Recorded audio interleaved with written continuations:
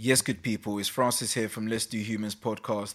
This is just a quick announcement just to encourage everybody here that's listening to our podcast right now, just to ensure that you subscribe and you follow us on all of the various platforms out there that produce podcasts, that's subscribing to us on YouTube, following us on iTunes and Spotify. Follow us, make sure that you share our content and continue your support. That'll be greatly appreciated. That's Let's Do Humans, LETSDOHUMANS. Let's Do Humans, one word. Appreciate all of your support. Stay blessed, good people. I can't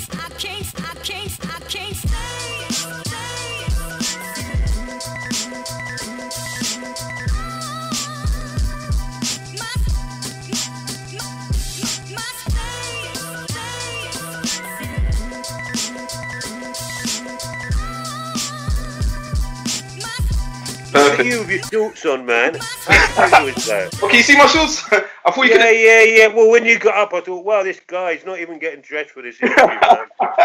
Good. This like those typical work meetings where people are in their boxers but then wear a shirt. It's weird doing it in your house, though, I think. I don't know if this is how you normally do it, but I used to record face-to-face direct in my house, but obviously... It's odd because I've got dogs, kids, people walking about, so it's going to be strange. Oh, no, I can only see you on this small screen, so that's why I've got my glasses on. But I might be able to do it without glasses. That's fine. I should be having my glass on myself as well because I'm having a bit of a migraine issue at the moment. Okay. Yeah, I usually wear glasses for like VDU purposes. So like when I'm on the screen and stuff, because I spend too much time on the screen. Yeah. Well, I'm just telling my son I'm doing an interview, Freddie, in a minute. So just telling my teenage son he's walking around. Oh no. And when do you want to start? Do you want to have a starting point or? No, this podcast is just free flowing. We already started technically. Oh, you've started already. Oh no. Yeah. But first of all, let me just welcome you to Let's Do Humans podcast, Jeff. It's a pleasure to have you on. I've been enjoying your work for a while now, so I've been kind of to speak to you. Well, that's really nice of you to say so, and it's a privilege to be on this, and I love the title, Let's Do Humans. That's it sums it up in a way, doesn't it? But it's also nice and broad, but sums up where you're coming from. But thank you. You know, when you do comedy, obviously you're doing it to make people laugh. Yeah. But intellectually, you're sort of doing it for yourself as well. You know, This is my work. This is what I'm pleased with. So when people say, I like your stuff, you forget that that's going on at the other end. You forget that there's more to embracing your comedy than people laughing. People are thinking about what you're doing, what you're trying to say. So it throws me slightly when people say, I like your work. But then I think, oh, yeah, of course. So I'm not, it's not false modesty. I do appreciate it. Thank you very much. But in terms of your work, when you're doing it, do you usually do it for yourself or do you cater it to the people that you're doing it for? Well, I think I do it for myself. On one hand, I think you have to do that. Yeah. And then when you take it out there, you start to mould it and shape it depending on the response you've got. So it's a bit of both, really, Francis. I think. Completely understand. But how you doing though in general? Because obviously, as we're all in the same situation at the moment, we're all in lockdown. Yeah. I'm unemployed, which is strange after 25 years. So that's an interesting experience. I think initially I have to be honest and say I didn't handle this lockdown very well. I think for the first 2 or 3 weeks, I was depressed. I was lacking motivation. I was so fretting over the fact that I wasn't being a comedian and I wasn't going out at weekends to do comedy. And I found that very difficult. And then what happened is I realised slowly that being a comedian, possibly like lots of other jobs, is quite all-consuming. My whole life is dominated by the fact that I do comedy. I might only perform 3 or 4 times a week, but the writing process, getting ready, the whole thing, what you're wearing, your whole identity is connected to the fact that you're a stand-up comedian. So there was a short period where I felt I just lost my identity. I thought, I'm just a bloke now, I'm just an ordinary bloke. And it's funny, it sounds pretentious and I don't mean it to be, but it was quite a little psychological glitch for me. But what happened then was something rather marvellous where I started to enjoy not being a comedian because I started to access all these other things that I used to be into that have been sidelined because comedy. And so like my wife and my son, for example. But mostly I used to be a DJ. Easy. And I've been collecting music since I was about 14. I can see all the CD behind you. Particularly Jamaican music I'm interested in. And I used to play out on sound systems, blues parties, that whole thing from the late 70s through the 80s up until the sort of drum and bass period. And even then I was playing in the reggae rooms. We started to get sidelined then. Yeah. But I shelved that after being in comedy, and my whole Jamaican record collection of vinyl has just been sitting there gathering dust. A bit like, those guys that have got a vintage car in their garage they're going to get round to doing up one day. They don't touch it unless they get sacked. They never do. And what made me what the catalyst was, there was a radio station that was advertising for presenters, a pirate, not a pirate, but an internet radio station that played Jamaican music as well as soul. And I thought, hold on a minute, maybe this is what I should be doing, a nice 2-hour Jamaican revival program every week. And I looked at my vinyl, I thought, yeah, let's get back on this. So for the last 2 weeks, Francis, I've been unpacking my record collection, and it's been a bit like possibly when Howard Carter first entered Tutankhamun's tomb. Wow! And every record that I'm picking out now is like a cultural artifact. Yeah. And I'm looking at it, I'm cleaning it, and I'm going through them individually and recategorizing, and it is a labor of love, and it's a new obsession. And it's great to re-engage with something that was so much part of my life and who I was before comedy. So at the moment, I don't even want to be a comedian anymore. I just want to be some old bearded reggae DJ. Do you find yourself rediscovering your passion? Do you think that the comedy became work and you forgot about your true passion to begin with? Is that why you're probably enjoying this moment more? Well, possibly. I think that's part of it. I've never lost sight of comedy as a creative process. Yeah. But at the same time, when you do it for a living, it's work as well. Maybe I'm somewhere in between. Maybe I'm like the crafts person, rather than an artist or a worker. That thing in between where it is art, but it's also business. So so you're like a craftsman, so you're still going about the art of it, but you're having to think about it as a business as well. As is music, of course. Anyway, so there's always a compromise in art, isn't it? If you're doing it for a living, and I think that's been when people say what inspires you in your comedy, I think, well, if I'm not funny, I don't pay the rent, and I know that sounds reductive.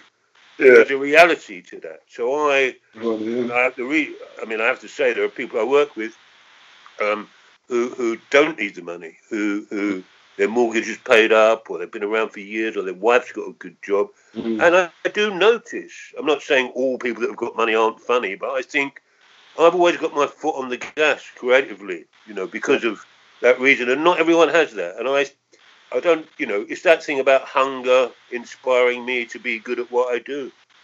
Most definitely. Where did you birth your sort of your love for reggae though? How did that start? Well, that I was born in Camberwell in southeast London, and I lived for the first 10 years of my life in Peckham, Camberwell, and Elephant and Castle. And I was conscious even then, as a child, of the attractive, exotic otherness of these groups of people that lived in the area. I wasn't conscious that what we were talking about were people from the Caribbean, but Sunday afternoon, going around to see my nan in Camberwell, there'd be music coming out of big houses, and I was attracted to that without even knowing what it was. But when I was around 14, probably was the big turning point, where I was part of the late 60s skinhead youth culture that was going around at that time. And we liked reggae, and I liked reggae, and it was around about that time, I would say, that I fell in love with reggae music, 14, and have been in love with it ever since. You know, I'm not to the not to the point where I don't love anything else. You know, I grew up liking jazz and rock and folk and everything else, but reggae is the thing that, you know, really does it for me. It must have been tricky at the time to be a part of that culture, considering that it was initially a. Well, it's a good point, Francis, because it you know, my listening to it with a crowd of white working class skinhead youth is one thing, but it changed after a while, and to continue listening to reggae meant that I would have to be going into areas that you don't see a lot of white people. And I mean, I even remember going into reggae record shops, and then turning the music down and everyone turning round, and the guy there saying, "Yes, can I help you?" You know, as if, what's this guy doing here? And I spent a lot of my life being the only white bloke in a place, the only white bloke in a record shop, and certainly blues dances and sound systems and that whole culture. I was often the one white bloke. You always get the one white bloke. Dances, you know. And that was me, man. That was me. But, you know, so then what that meant was then and I'm growing up. We're talking about the early to mid 70s now. So I'm growing up and going to school in Upton Park. So I'm that's the first generation of Caribbean kids, or kids with Caribbean parentage, you know, that are now going to school. So I'm growing up with that generation, and you know, and so I'm coming into contact with music. Then you go to parties, and it develops from that. And in the end, that becomes your culture as well, I suppose. Yeah. You know. I guess that was one of the beauties of like early multiculturalism. Like, and how was the transition at that stage though, in terms of like? Well, I think my personal transition, it was quite difficult because it meant you had different groups of friends. You know, so there'd be my white working class friends that maybe they were part of my growing up gang. There'd be my sort of white middle class friends that I'd started to meet through leaving home and living in bedsits and shared housing. You know, teachers and people that had been to university. And then there were black friends from work or through the music, so separate spheres in many ways. And that was how it used to be. It wasn't sort of multiculturalism wasn't really a term in those days. So I mean, you know, maybe I was a pioneer of that, but I'd probably more a recipient rather than a conscious pioneer of that. Just where I lived geographically, how culture was developing, you know, by the 70s, a lot of people from the Caribbean, certainly in the borough of Newham, where I lived then, lots of record shops I had access to. I mean, I tell people now, I mean, in Upton Park and Forest Gate alone, there were probably 6 reggae record shops in the mid-70s. Oh, wow. So multiculturalism wasn't a thing or wasn't a term possibly, but it was something that I was living individually, possibly without realising that's what was going on. So I'm not saying I was the first. I mean, there were people in the 60s, of course. Yeah, but it's just your personal experience of it. Yeah. Yeah, and it wasn't always easy because, you know, it's not all dance halls that want a white person coming in. You know, there were times when I'm not saying I never experienced any violence, but obviously, you know, don't forget some of those cultural events were set up because black people didn't have access to mainstream clubs, pubs, and so it became their thing. So for white people to be swanning in and enjoying it as well, I can imagine how some people might have a problem with that. But we got around that, and I think with the record shops, once they know you know your music, and they see you on a regular basis. And I always thought, Francis, naively now in a way, I remember being in record shops thinking, one day it won't be like this. One day, you know, everyone will be walking into reggae shops and it'll be a totally multicultural experience. And that didn't quite happen, but I think possibly it happened with rave culture. Yeah. The thing I was thinking about that would happen, I think happened temporarily with the Jazzy B, Funky Dread movement, house raves, acid house raves, that whole scene, that became very multicultural, I think. Yeah. Have you seen there's an interesting documentary which kind of actually like details everything that you're discussing right now, and I think I mentioned it briefly in our conversation that we had a couple of days ago. It's Reggae Britannia. Yeah, that's a great program. It's an amazing. There's one or two of those, isn't there? There's one or two of those, and it does cover that period. And I watched that. Yeah, I do watch that nostalgically and think, yeah, I was there. That's my experience. That's my life. So whenever I hear anything about Empire Windrush, I always think, yeah, I'm a recipient. I'm a beneficiary of the cultural phenomena of Empire Windrush. Can I just say, though, it occurred to me, because I know you have a Ghanaian background, or I don't know if you were born in Ghana or... I was born in Ghana. Pardon? I was born in Ghana. Born in Ghana, right. So can I just say that, interestingly, there weren't many African people around on that scene anyway. When I grew up, most West African people that you saw were at university. Yeah, those people that used to come over. Yeah, to study. They never used to meet a lot of West African people socially at that period. It wasn't as mixed in that way. Obviously, now there's more West African people than people from the Caribbean in London. I'd imagine that they represent the most black people that are in London now. But it wasn't like that at a time. So that was different as well. That came as a different thing for me later on, engaging with West African culture. I mean, I did speak to a British black historian in regards to the movement and the difference in the movement between the Caribbeans into Britain and then the Africans. Because majority of the Caribbeans were brought in by a Windrush, so they were brought in to work, so they became originally a part of the working class.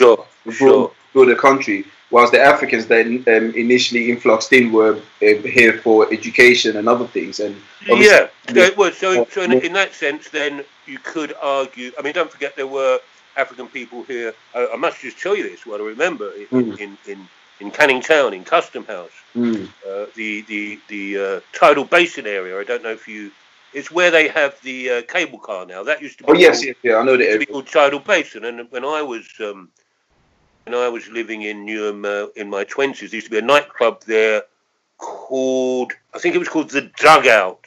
Yeah. And that was downstairs in Tidal Basin. But in the 1930s, the Tidal Basin area around the docks, of course, it was given a name locally as the Dominoes because black and white people lived there together. I see. And they would have been African people then, coming in on ships, settling in the locality. But like you say, generally, when I was growing up in the 60s and 70s, most African people would be here for education, or they'd be doctors. So they'd be middle class, whereas most people from the Caribbean would have been working class. And of course, people from the Caribbean were employed here. I don't know if you know this, but after the Second World War, the government, it was part of the government's rebuilding program of Britain that they went to places like Barbados to recruit people for London Transport and the National Health Service. There were posters. In fact, they paid for your trip. So for a while, the whole of London Transport was run by Bajans. Oh wow! Yeah. I think then what happened is there were. When I worked, I used to be a window dresser in men's fashion in the West End as well, at the same time as I was DJing in the evening. And we used to get those oil-rich Nigerians. There was a period in the 70s where the only African people you were seeing were Nigerian oil barons that were swanning around Oxford Street buying lots of suits. But gradually, people from Sierra Leone, Nigeria, working class people coming here to work. And I would say that was a transition that took place in the 80s and 90s more. That's quite interesting to say that, because my grandfather actually came to the UK to study around the 80s. I think he was an engineer, and he spent some time in Russia, and then he came over to the UK for a short period of time. And he said that was form for that. I mean, of course, a lot of people don't realise about the historical relationship between Ghana and Russia. That Russia was involved in financing Ghana. There was a big educational partnership, and lots of people from Ghana were going to Russia. So there would have been a period, a little multicultural period around Moscow where there had been these marriages and these mixed race kids growing up as Russians with a Ghanaian background. That was in Kwame Nkrumah. I think that's who the president was during that period. So there was a big that was a big thing. That was that was a good time. I embraced all of that. I'm so blessed really to have grown up in that period where that was going on, and I sought it out, because I suppose, don't forget, there are still people growing up with it that are rejecting it and don't want it, but I always thought, well, there's some good stuff going on here. That balance, though, being in the middle, so being of a white person who's embracing this new culture and also having maybe white friends that are not embracing it. How do you find yourself being that's tricky. That I was in that world where that was going on. And don't forget, of course, there were, it wasn't just a black-white thing. There were, Ghanaian people not embracing Nigerian people, and I suppose there was that racism from people from the Caribbean about African people as well. So there are lots of different political positions people were taking up, often out of ignorance, because people from the Caribbean didn't want to be seen as being African. They saw African people in the same way that the English people saw them, possibly, as backward and native and from the jungle. And actually, I remember there was a derogatory term for African people that Caribbean used to use, boo-boo.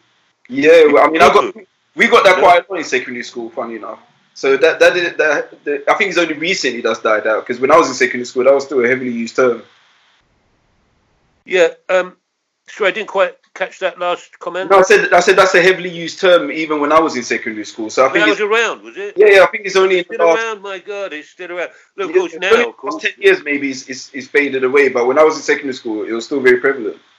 Yeah, that's interesting. Of course, you had the other phenomena of when Jamaican popular culture was dominant with black youth in the 70s in this country. Of course, not everyone came from Jamaica. There were black kids whose parents were African, but they would have still embraced Jamaican popular culture. There were kids whose parents were from small islands. But Jamaican popular culture had an identity, and it had a political consciousness to it, a black political consciousness. So maybe even if you were a teenager, I mean, one of my friends at the time, his parents were Creole from Sierra Leone, but you would have thought he was Jamaican. But he wasn't hiding his Africanness. It was there. And then, of course, you had that other period where young black guys were loxing up and embracing Rastafari. And so then it became sort of hip and trendy to have African parents within that scene. Yeah. You were from the motherland. So lots of confusion, lots of mixed positions, depending on where you are geographically and when it is historically. I think. Most definitely. I mean, personally, that's something that I experienced in secondary school. It was this phase whereby some Africans they didn't know where they stand. They didn't know where they stood in terms of like the popular culture. So they tried to more identify with the Caribbean side of beat. Of course. But I don't think there's a force. I don't think there's a force engagement. I mean, I identified with Jamaican popular culture, and I'm white, and I saw it as an alternative to what was going on in my life, and I don't think that's a false identity at all. I think that's totally acceptable. I mean, musically and culturally, in the 70s and 80s, if you were a black male, you in a way had two options. One which was to be on the reggae scene, the sound system scene, that and identify with Jamaican popular culture. But then there was the soul scene, the funk scene, the club scene, where you're identifying with American culture. And you could have two teenage boys in one family, both of them embracing those two completely different journeys and different musics, and not even coming together. But you know, I don't know if you know about that as well. Yeah. And the images are quite clear as well in terms of like the visual representation of what culture you were part of during that time. So for instance, the way they dressed, the way they looked, the way they talked, and how the look fit into all of that. Certainly. Fashion is very much part of identity, of course, and displaying your identity. And I mean, you're reminding me of the Jerry curl period, the curly perm period, where guys were having their hair permed by their wives or sisters in the kitchen of the tower block that they lived, and then other guys were getting their hair locked up and going in that direction. Yeah. A lot of that is about symbolic display, symbolic resistance, and obviously, if you were a reggae person, you were looking to look more militant as well, weren't you? It came across as a more militant look, a more anti-white society. You're listening to music about repatriation and militancy, whereas the soul scene was probably more acceptance of the status quo, wasn't it? About having fun, having a good time, and I wonder if those two separate groups were also getting into different work areas. Their whole engagement with being British was different. Certainly, if you were the one black kid in a village, you probably would have gone down the soul road. That would have probably considered the same. Show off with your dancing. There's a lot of that. I know a few guys like that who quite enjoyed being in that position. At what point do you think? So I know initially when it started, it must have been sort of like slightly divisive in terms of this new loud and external sound. But at what point do you think it helped unify the culture? And do you think it did help unify the culture at any point? What define? Did you say define my culture? No. So, what point did it unify? So, what point did the character? For me personally, I think you see what happened with Jamaican music after the early 70s, when it had been very popular in this country. I don't know if people realise, but there were lots of hit records in 70, 71. Groups like Toots and the Maytals, Jimmy Cliff, John Holt. These were big crossover artists that were embraced by lots of white working class people at parties. And there were more people than me going out to blues dances. More women, of course, than men, because they had another agenda. And then what happened after that period is Jamaican music, dance hall culture started, and the embracing of Rastafari. So the music became more militant, and so in some ways would have a lot of white people would have not been into that. They wouldn't have recognised that, wouldn't have understood that. So there was that tricky period. I don't know. For me, I don't know. I mean, I guess in my 20s, really, it's also about you personally feeling comfortable with it and it not feeling odd. I mean, even when I was at school, I was at Lister School, which is in the same area that we both grew up. I don't know if your listeners know, we both come from the same area, but in different time periods. But I was at Lister School in Upton Park, and I remember taking, it was the first LP I ever bought. It was a Lee Perry LP, 1969, and I remember taking it into school for the school social.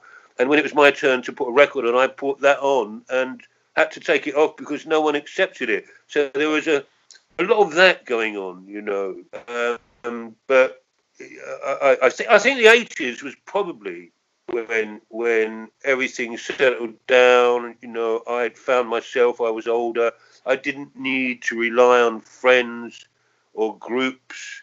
I was just making my own way. And then, of course, I was in relationships with black girlfriends, so now it's just a natural everyday thing. Does that answer your question? Yeah, it definitely does. I mean, to me, it's amazing how music shapes culture, and I think every generation have their own little musical journey, because the same way that you had your musical journey and experience within the Caribbean culture and reggae music, I think in my generation it was more grime. So when grime first started, it was a threat to the society. It was a reflection of young black people's experience within the society, and it was the loud, the brash, the outspoken sound of that generation. And I think we had a similar journey in terms of integrating that into popular culture and being accepted or creating a space for ourselves.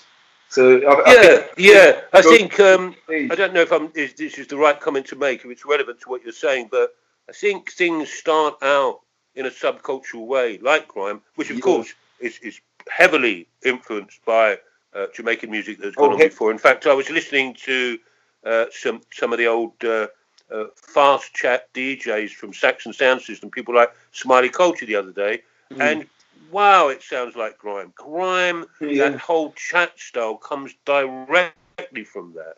So grime is still part of that London, Jamaican, whatever, and now African evolution of music. But I think things start out as subcultural, and of course, in capitalism or commercially, they get swallowed up by the mainstream. So now, I mean, Stormzy is a national treasure now. And who would have thought when grime started that any of the acts that are part of this genre would go on to be at Glastonbury or be on TV? He might as well be on the Royal Variety Performance. It would be acceptable now. So and I wonder what I don't know. You see, it's not always the same though. I don't think it just carries on the same because there are other powers that influence it. So for example, social media. I mean, I don't know the way that social media works with young people and music now. People access music on their phones now, and one of the differences, I don't want to be romantic or nostalgic, but I lived in a world where you went to someone's house and they played you their music while you were there, and you thought, wow, this, that, or you took your music round and had little clashes with them on the decks, and it was a very physical group meeting thing. And I don't know if that goes on now. I wonder if people share their music online, and it's very different. That's the big difference. Very different, because the human contact side of it is kind of being cut off by social media, because now to make the music at home and distribute it from home without having to physically meet up with someone. Because it was the same when I was growing up. We went to record stores out in Bow and stuff like that to pick up the grime track that was out. Yeah, well, Roman Road used to have a big shop, didn't it? I remember buying early. And this is before the music got called grime. The term grime was being used by some DJs while they were chatting. I think it's a CD I bought. I can't remember who it is. And he's talking, he's going, just loving some of this grimy kind of stuff. And it was the beginnings of the term being used. It wasn't used for the genre. It was a type of drum and bass, a late drum and bass, but it became so. But yeah, I think it's great that you can access music through modern technology. You can access almost any music that's ever been made. But I think you're right that hanging out with groups of people, putting music on the decks, you bringing your music, it's your turn, turning other people on to music they've never heard before. That possibly doesn't go on anymore with young people. It's very different. So, as a white DJ at the time, did you find yourself in a battle of being called maybe like a culture appropriator? Well, that term had never existed in those days. Now, they create so many different terms for everything. I think when it comes to music, if a bit like Rodigan, really, once people know what you're talking about, and they can see you're showing respect, it's acceptable to most people, really. I mean, used to be a bit of a novelty aspect to it, I suppose, the white guy on the decks. But after a couple of tunes, once people realise you know what you're doing and you know your stuff and you love it just the same.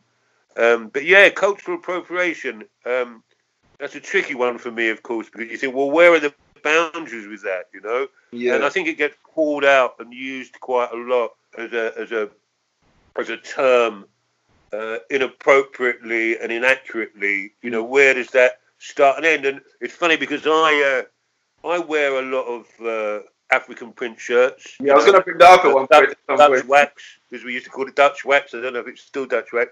No.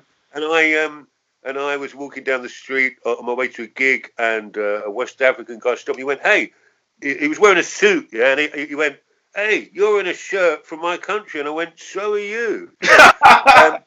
So you know, I could turn it around and go, "What you doing wearing our clothes, man?"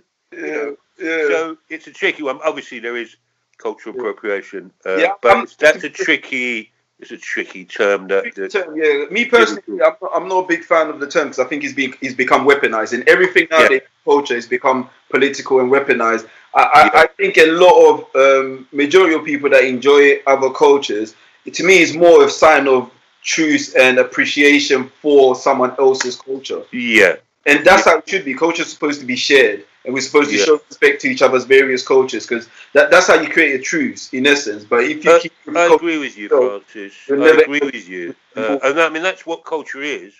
Yeah. Certainly in London.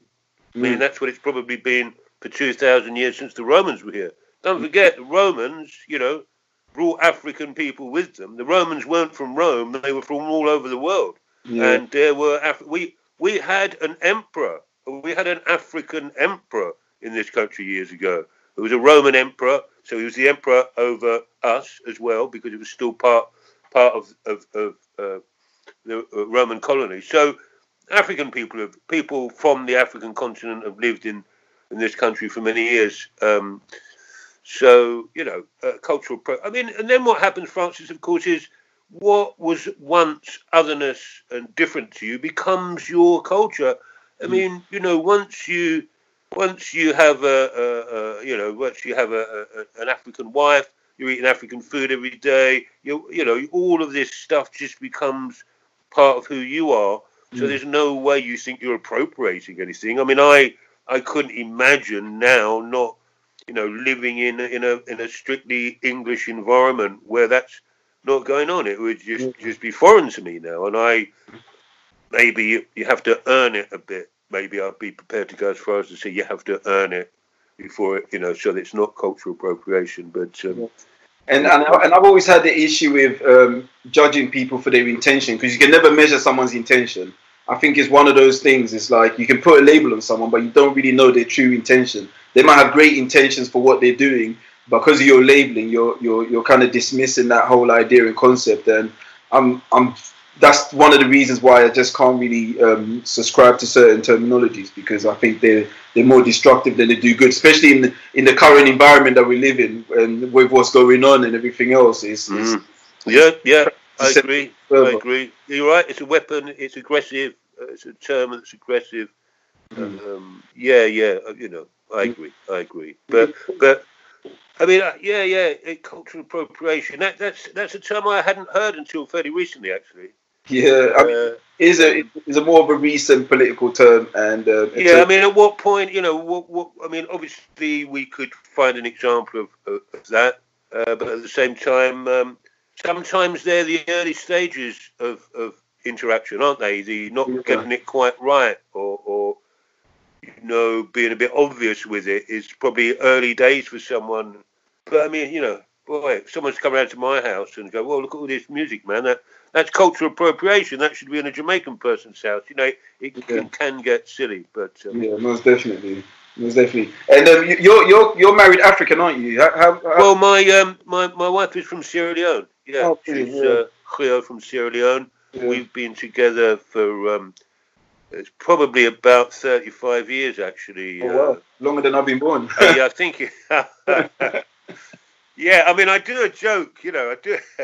It's funny because we're going to get on to political correctness and comedy at some point in this conversation, aren't we? But let me instigate it by saying I don't think I'm politically incorrect. Actually, I think I skirt the borders, and I think what it is I deal with familiarity. So, for example, let's say if you were a comedian, you couldn't make the same jokes that you could make at home about, say, you know, Nigerians or other ethnic groups of Ghanaians, because it's familiarity and it's allowed.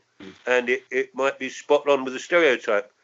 So I think that's where I am with my comedy. So, for example, I have because I'm partially deaf, and I have a throwaway joke about only people in London get this, but so I go, yeah, sorry, I got hearing aids. I'm a bit deaf because I've had a Nigerian wife for 30 years, and black people laugh at that. White people are not sure if that's allowed.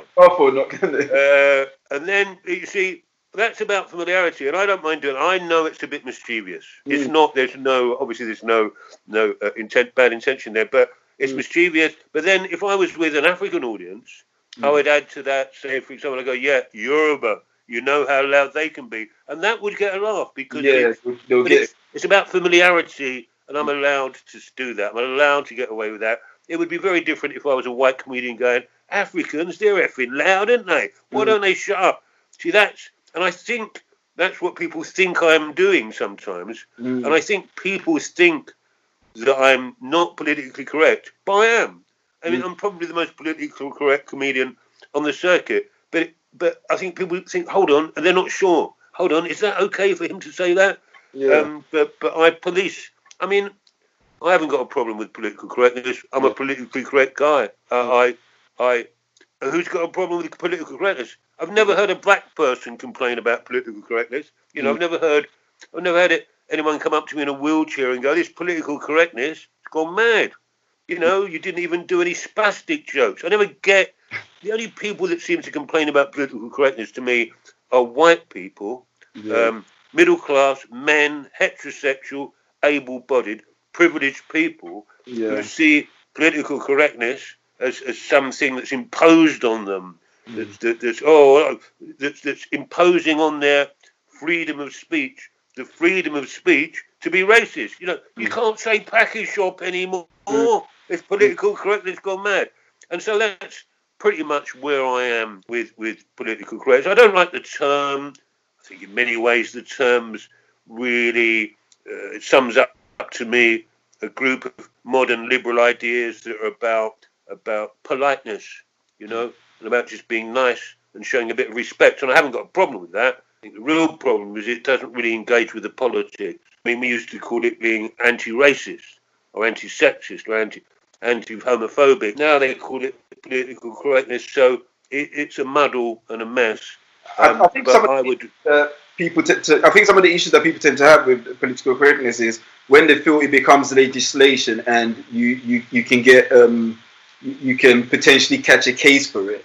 That's when it becomes a blurry line. So at what point does it become a crime to maybe step out of certain boundaries of political correctness? Yeah, well, I mean, I think the term is wrong. The term is confusing. So, I mean, if we get rid of that term, I just think if you are being racist, you are being racist, you know, and that's it. You know, if that's being politically correct, then I'm politically correct, you know. So I use that the Nigerian wife deaf joke is a great example of, well, is that politically correct? It trades on a stereotype, but I'm the victim, if you know what I mean, in that joke. I think that's where it works, you know. That's why I can get away with it. You know, there are comedians that feel compromised by so-called political correctness. I think here's the other thing, Francis, with censorship, because this is about freedom of speech for some people. We had this conversation on the day that I floated this idea. There is censorship in art, you know. There's always censorship in art, what you can say, what you can't say. And I think if you look at the history of film censorship, directors work their way around the censorship and find a way to still make their point. And if I've got any material that I think people are not laughing at because they're offended by it, even though I don't think they should be, in the end I'll just stop doing it or find another way. And I've got an example for you, actually. I've also got a little string of things I say about having an African wife, and it's this, and it's I'm not doing this for laughs. It's just an example. I say, I think I've always been attracted to to women who come from a culture with a history of exploitation and oppression, because I'm thinking whatever I do in the relationship can't be that bad, right? Now, that with an older crowd, that gets quite a laugh. They think, yeah, an older, clued up, self-confident crowd, that's not a problem for them. They, oh yeah, I see where you're going with that. Very funny, a little bit mischievous. With a younger, studenty crowd, they would, ooh, they would have a sensitivity towards that. Now, if I think that piece isn't working because of that sensitivity, I'll just stop doing it or find another way of making the point. I'm not someone that's I'm in it to make people laugh, and I think there are comedians that are in it for their political agenda first, to make people laugh secondly. Comedy is being as a vessel to spill political ideologies, because now you've got a lot of like comedians on the left hand side of things and on the right hand side of things, and all comedy is becoming very political. Everyone's trying to get their message out there however sly they possibly can, and I think that's the issue where people are now, their ears are more sensitive to what the community is saying. Sure, I think you're right. Yeah, I mean, obviously the relationship between social media's had an influence on everybody at the moment, but don't forget. Mainstream comedian. I mean, look, I consider myself to be a traditional alternative comedian, as that started to develop in the 79, 80 with Tony Allen, Alexei Sayle, and all those guys. And it was about not being racist, not being sexist, not being homophobic, writing your own material, and possibly having a political agenda. Okay, whereas all mainstream comedy before, apart from one or two exceptions, all the comedians were racist. But they didn't flag up and say, I'm right-wing. They wouldn't have even thought of themselves as being right-wing. But they were right-wing. That is, being racist is right-wing. So everyone is always political, whether they're even conscious of it or not. Now there's developments where people are coming out as alt-right. That's the other one, isn't it? The acceptable face of comedy. And a club opened for these comedians called Comedy Unleashed, an evening in a club somewhere, where it was for comedians who felt that audiences were becoming too liberal, too judgmental, too politically correct for their comedy. So they've decided to open a venue where they can go and say what they want outside of the judgmental eye of political correctness and modern liberalism. And I'm thinking, well, no, that's not what our job is. Our job is to entertain people. I don't want to go to... Where's that going to end? You have to start going to special clubs. If my joke doesn't work, then I've got to find a way of making it work. And that's what they used to do in the cinema. Faced with censorship, okay, we've still got to get this point across. The censor doesn't like it, but let's find a way. And I think that can inspire you to be cleverer and funnier. Well, that's true. So it's making you more creative, because now you're having to think of more creative ways to get your points and your joke out there. Yeah. So, but I have to say personally, I might be mischievous and I might be bawdy, but I know that I'm not racist. I know. So I confidently go out there, and even if I think the audience are responding in the wrong way because they're young, politically naive, don't get irony, don't quite get it, I won't blame them for that. I'll think, okay, this is not working with them, then I have to find another way around that. And because I'm about making people laugh, I'm not about getting my political agenda across. Obviously, there will be a political subtext in who I am. I have an integrity that's implicit, but I'm not there to make explicit points. I'm there to make people laugh. So it's a different agenda. Does that make sense? That definitely makes sense. Yeah. What do you think is the future of comedy, though? Do you think it's going to reach a point where it's going to be very heavily censored, or do you think it's going in a direction where people are just going to become more creative? No, I don't think it will be heavily censored. I think in America there's a problem on the college circuit with the imposition of extreme so-called political correctness. Comedians are not even allowed to. I mean, I might want to say snapshot a racist person in my routine, so therefore I might go, oh, hey, fuck off, you blacks, or something like that, as part of getting to a point But in America, they're not even accepting that. It's the college circuit in America has become very difficult for comedians. In this country, I'm not finding that, Francis. I'm finding generally people to be cool. I'm not, if anything, I would say the general public are probably more the other way than politically correct. I'm not finding it constricting at all. Maybe because I'm older and they think, okay, this guy's obviously being ironic. He's obviously having a laugh. But maybe I use. I mean, look. Once you say you've got a black wife, you can go a bit further with your stuff. Then you think, oh, this guy obviously knows it's okay for him to be a little bit on, skirting the borders. I don't think it's going to.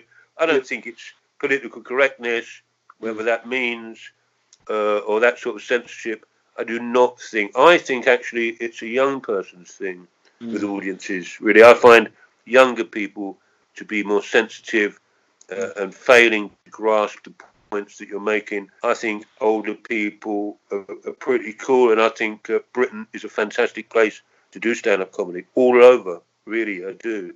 Yeah, definitely. I mean, I've read a lot in regards to like the issues in America, and in particularly the college circuit, and many communities finding it hard to find work, specifically because of that reason, and the college circuit being extremely. Yeah, well, they don't have a comedy club circuit like we do in America. Maybe the college circuit is the nearest thing to a comedy club circuit. In America, it's about getting on TV with TV specials. So they don't have what we have here, which is hundreds of comedy clubs in every city, in every town, because stand-up comedy is very much part of British culture for 100 years, really. Yeah. In fact, that's proven by the fact that wherever you go in the world where there's an expat colony, like Dubai or India or anywhere there'd be British, Australian people, there's always a stand-up comedy club. Yeah. So I don't think I haven't got a problem with political correctness. In fact, I've got a problem with the people that've got a problem with political correctness. I keep thinking about that as well. You made me think about that. I was thinking, I've seen all this before. People complaining about political correctness, complaining about changing ideas. What? Oh, what? The gollywog? What's wrong with the gollywog? What? The package shop? What? The black and white minstrel show? I imagine that was the same with what? Getting rid of slavery? That's political correctness gone mad. That is. What's it going to be next? Women voting? It's the same thing to me. I'm generalising, but I think you get my point. Yeah. So you think it's an evolution of us straightening ourselves out? Yeah. Well, I think sadly we've got a term political correctness, and it means that it imposes and ticks people off rather than engaging with them intellectually to explain why they shouldn't be doing this. But sometimes I get to the point, Francis, where I think, well, look, if you can't work it out for yourself, I'm sorry, you've just got to be dragged kicking and screaming into the 21st century. If you still think it's all right to say I'm going down the chinko, or you're using the term spade. I mean, look, people, some of your listeners, I don't know where they're from, what their backgrounds are from, but I've been doing comedy now for over 25 years. In some respects, I've been enclosed in quite a privileged world, and I forget just how racist people are because I'm not in that world anymore. Yeah. And 4 years ago, and let me tell you this story just to show people, you talk about political correctness taking over comedy. 4 years ago, I went to do a gig. It was in a social club, so not a comedy club, but the guy saw me at a comedy club. It was in Kent, so I think you can see where this is going. Yeah. And I got to the door of the club. There were about 4 comedians who were also going to be on the bill. And he met me at the door, and this took me back to show you. I just said, whoa. He went, all right, Jeff, there's no blacks or packies in, so you can do what you want. And I was speechless, and I'm not often speechless. I just thought, whoa. Now, I just thought, well, I'll do what I want anyway, whoever's in. Funnily enough, when I got in there, it was full of blokes that looked like me in tracksuit tops. However, I went away thinking, wow, on the way back, because comedians are very good at thinking of answers in the car on the way home. You know that one? What I should have said is, no blacks or packers, hold on, I'll make a phone call. We can soon change that. But it made me realise that that is still going on. And actually, for British people, up to a certain point, being racist as a comedian was part of being a comedian. All comedians had racist material. It was part of stand-up comedy. So, I'm not worried about political correctness. I'm worried about the other people that are still there, really. Wow. Is that a culture that you think still exists? It's still heavily privileged? It still exists. It's because I'm not interacting with it, but it still exists with a lot of white people, working class, middle class, still running with those old views. Once you go outside London, as you know, Francis, once you step outside London, very different world, yeah. Yes, it is, and I forget that sometimes. London, I forget. There are places that are different. Manchester, Birmingham, where but generally, near even in Manchester, if you go down the high street, it's not like it's not the same. It's not the same in that respect. So. People just don't have that familiarity, that interaction, so they're still running with a lot of old racist stereotypes, It reminds me of you're talking about the differences growing up. When I was growing up, one of the things people, with reggae, used to get white people go, oh, still listening to the old Reggie music, oh yeah? It reminded me of that. That's what I used to have to put up with all the time, But what I always say, and I was going to sound systems and dance halls and blues parties. It was a culture I could step in and out of.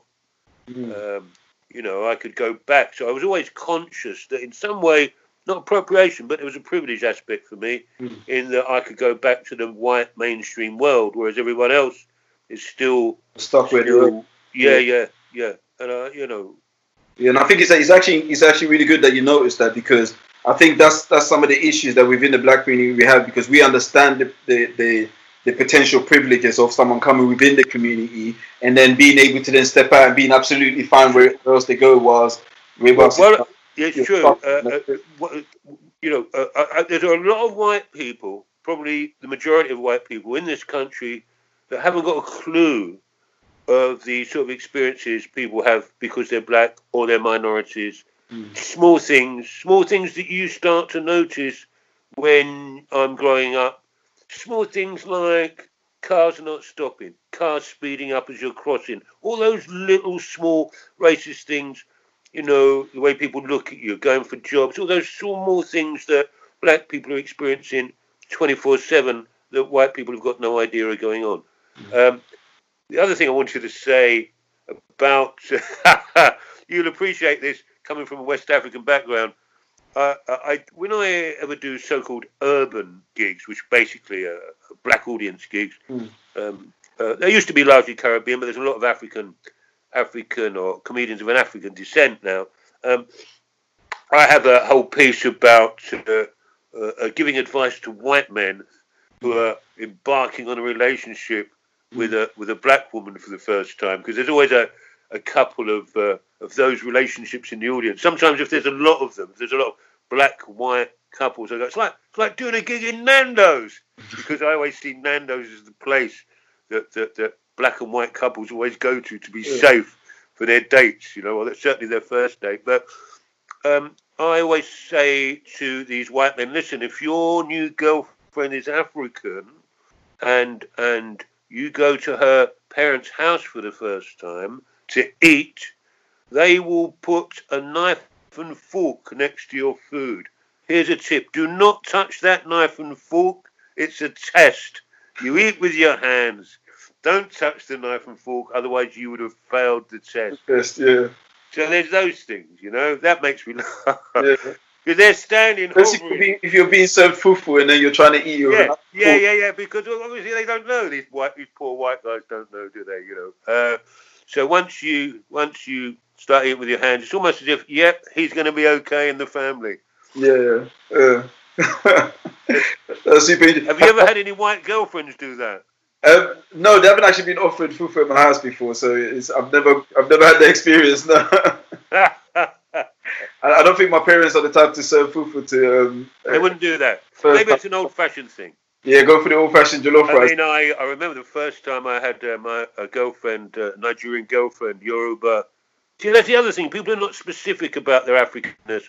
Comedians are not specific. But I do run comedy workshops as well, and so I'm always poking my nose into other acts, when I work with them, and I can't resist going up to them. I should just mind my own business, but I can't resist it. And so many times I'll see an act who says, "Oh, I'm African," and I say, "Whoa, what does that mean?" I mean, it's like me walking and saying I'm European. So I think being specific is good, and so that's why. So I do remember going round to her house for the first time and eating, and I hadn't even eaten Indian food. So there was this big pepper soup put in front of me, and just from the first time it touched my lips, I thought I was going to die. I thought I was just going to die right there in front of everybody. The heat, my whole body was on fire, but I had to try and style it out. My nose was running, I was coughing. So I passed the knife and fork test, but it took me a while to get used to the hot pepper test, Yeah. I wonder if they do that sometimes as well for fun. Most definitely. That's yeah. That's definitely still goes on. How's the palate now? You can deal with the heat now. Oh yeah, of course. That's that. Yeah. I couldn't eat without it now. But what's funny in our house, you talk about multiculturalism, is my wife is West African, and I'm English, but I'm working class English, and she's middle class African. Her father was a diplomat, her mother was a lecturer at university. So really, there's comic mileage there that I haven't exploited in the fact that I'm, my wife, be like, in a way, and I'm the poor white trash bloke in the house. So any conflict we have, it'll be around class issues. It won't be around the fact that she's African and I'm English. Yeah. And in fact, more interestingly, I'm more Jamaican than African in terms of my cultural influences. Okay. So that's another clash we have as well. Like I'm some sort of old yardie bloke in the house. And she has dreadlocks, but she's not a Rastafarian as such. But she has dreadlocks, and but sometimes we'll be out, and obviously a Jamaican person would assume she's from the Caribbean or Jamaican, and they'll speak to her in patois, and she has to turn to me and say, "What did they just say?" So there's a great example of how culture works. Yeah, most definitely, and at its core as well, it's a beautiful thing when we truly and honestly accept each other's culture. Because I think that's what everyone's working for deep down. Everyone's working for like a true understanding, true equal opportunity, true freedom of expression, and well, I hope so. We're wrestling with it at the moment. I think most people are, apart from the people that moan about political correctness. They're obviously it's relevant to that because I think what's wrong with these people? Haven't you got any basic sort of humanity? Just treat people with respect. That's all it is. That's all political correctness is. We used to just call it. Just treat people with respect. If they're different, if they're minority, whatever, you just treat them with the same respect as you would anybody else. And that's all I think political correctness is. And some people can't bring themselves to do that, can they? Yeah. I'll tell you where I'm bad with political correctness, though, is I think it probably comes under the umbrella of political correctness, the changing pronunciations of names of historical figures. So Boadicea, Boudica, so I reject this shit, The other one is Genghis Khan, now it's Genghis Khan, so I'm always mooning. That's one of the things I'm who cares? It's Genghis Khan, who cares, I mean, Boadicea may not have even existed. It's only, we don't have any archaeological records of her. It's just a Roman historian that talked about her. I just thought, I don't care. But my son's growing up in that world. Everything's racist, my son is probably, he calls me racist for things that well, I think, well, really. So for example, I don't know, I like doing dad jokes with my son. Yeah. Because he really hates them, you know. That's the whole point of it, that your child goes, oh, that's terrible. And, I mean, my lockdown joke, dad joke was, hey, Freddie, yeah, that's his name, I think we should, at 8 o'clock, big up all the key workers at Simpsons. Yeah? Oh, I thought he was going to kill me for that one. There's this old joke. It's a silly old joke about, because I was going to the dentist, and I said, oh, what time is it? I've got to go to the dentist, and I think it's 2:30, yeah? You get it, right? It's an old, silly old 2:30, yeah? And I just threw that away in passing. Went, Dad, that is really racist, you know? And I thought, oh, wow, I'm being called racist by this whole new wave of... It's racist, but it's a sort of harmless, silly thing. But, yeah. Most definitely. No, I appreciate that. Well, before I let you go, I'm going to ask you the most important question of all, which is better, Nigerian or Ghanaian jollof? Which is better? Yeah, Nigerian or Ghanaian jollof? Oh, don't get me on the jollof rice now. Let me say, to ease my way out of it diplomatically, I think jollof rice aside, I'm not getting pulled into that, you know. I'm not getting pulled into that because I've got a Sierra Leonean wife upstairs who's going to go, yeah, what about our jollof rice? Yeah. I think what I will say is that both of those countries both have different dishes that are equal to each other. So, for example, Ghanaian groundnut soup, possibly the greatest dish that ever existed in the world, but so is Nigerian moi moi. So, to me, both of those dishes I could live on forever. Yeah. I'm not talking about party moi moi, or as they call it in Sierra Leone, olele. Yeah. I'm talking about in banana leaf, fresh on Monday morning from the shop. You know, both of those dishes to me are the most beautiful thing in the world. So I'm not getting involved because I've got to walk the streets, man. I don't want... I'm not going to drag you into that war. But what works do you have coming up that you want the people to know about? So, obviously, I'm not doing any live comedy at the moment, and I don't know when we will be back because possibly our thing will be back last of all, like theatres, because it's close contact. And actually, I'm so into my music at the moment, I don't even want to go back now. I've forgotten that I do comedy. You know, that's gone, and I'm happy for that. But if people want to check out my comedy, you know, I actually this year, Francis, it's so funny when you're an older bloke and you've been a comedian for a long while that your work engages with modern technology. I had a Facebook clip from Hot Water Comedy. Was it that one? Yeah, and it got over 1 million hits on Facebook. Oh, amazing. Yeah. But what was funny about that is the younger actually coming up to me going, Jeff, you've gone viral, man. You've gone viral. I went, I don't even know what that means. What does that mean? I went, look, it's over 1 million. I went, is that good? I don't know. So genuinely, naively didn't know about that. So that, if you want to see what I'm about, that's a clip that's representative of me, and it's called Jeff Innocent at Hot Water, which is a club in Liverpool, and the title of it is Racist Grandad. Yeah, I'm definitely going to put a link to the... okay, and there was another clip that the Comedy Store put out on, I don't think you can access that, on Twitter, that got 250,000 views in 2 days. I was sitting watching it clicking up, and I thought, wow, this is amazing. So if you want to see what I'm about comedically, Racist Grandad at Hot Water, Liverpool, Jeff Innocent. That's representative of where I'm at the moment with my comedy. Yeah, I definitely think with everything that you do engage in, like music, comedy, you should engage more with social media because that is where the audience is. You are right. You are right. I'm rubbish with social media. My daughter's in that world and she keeps wanting to take over, and I think I'll let her do that when we all go back and it goes back to normal, I'll let her take charge. But hey, by not doing anything, I've gone viral. So, you know, it's not that bad. It's not that bad. Imagine if you was to do something.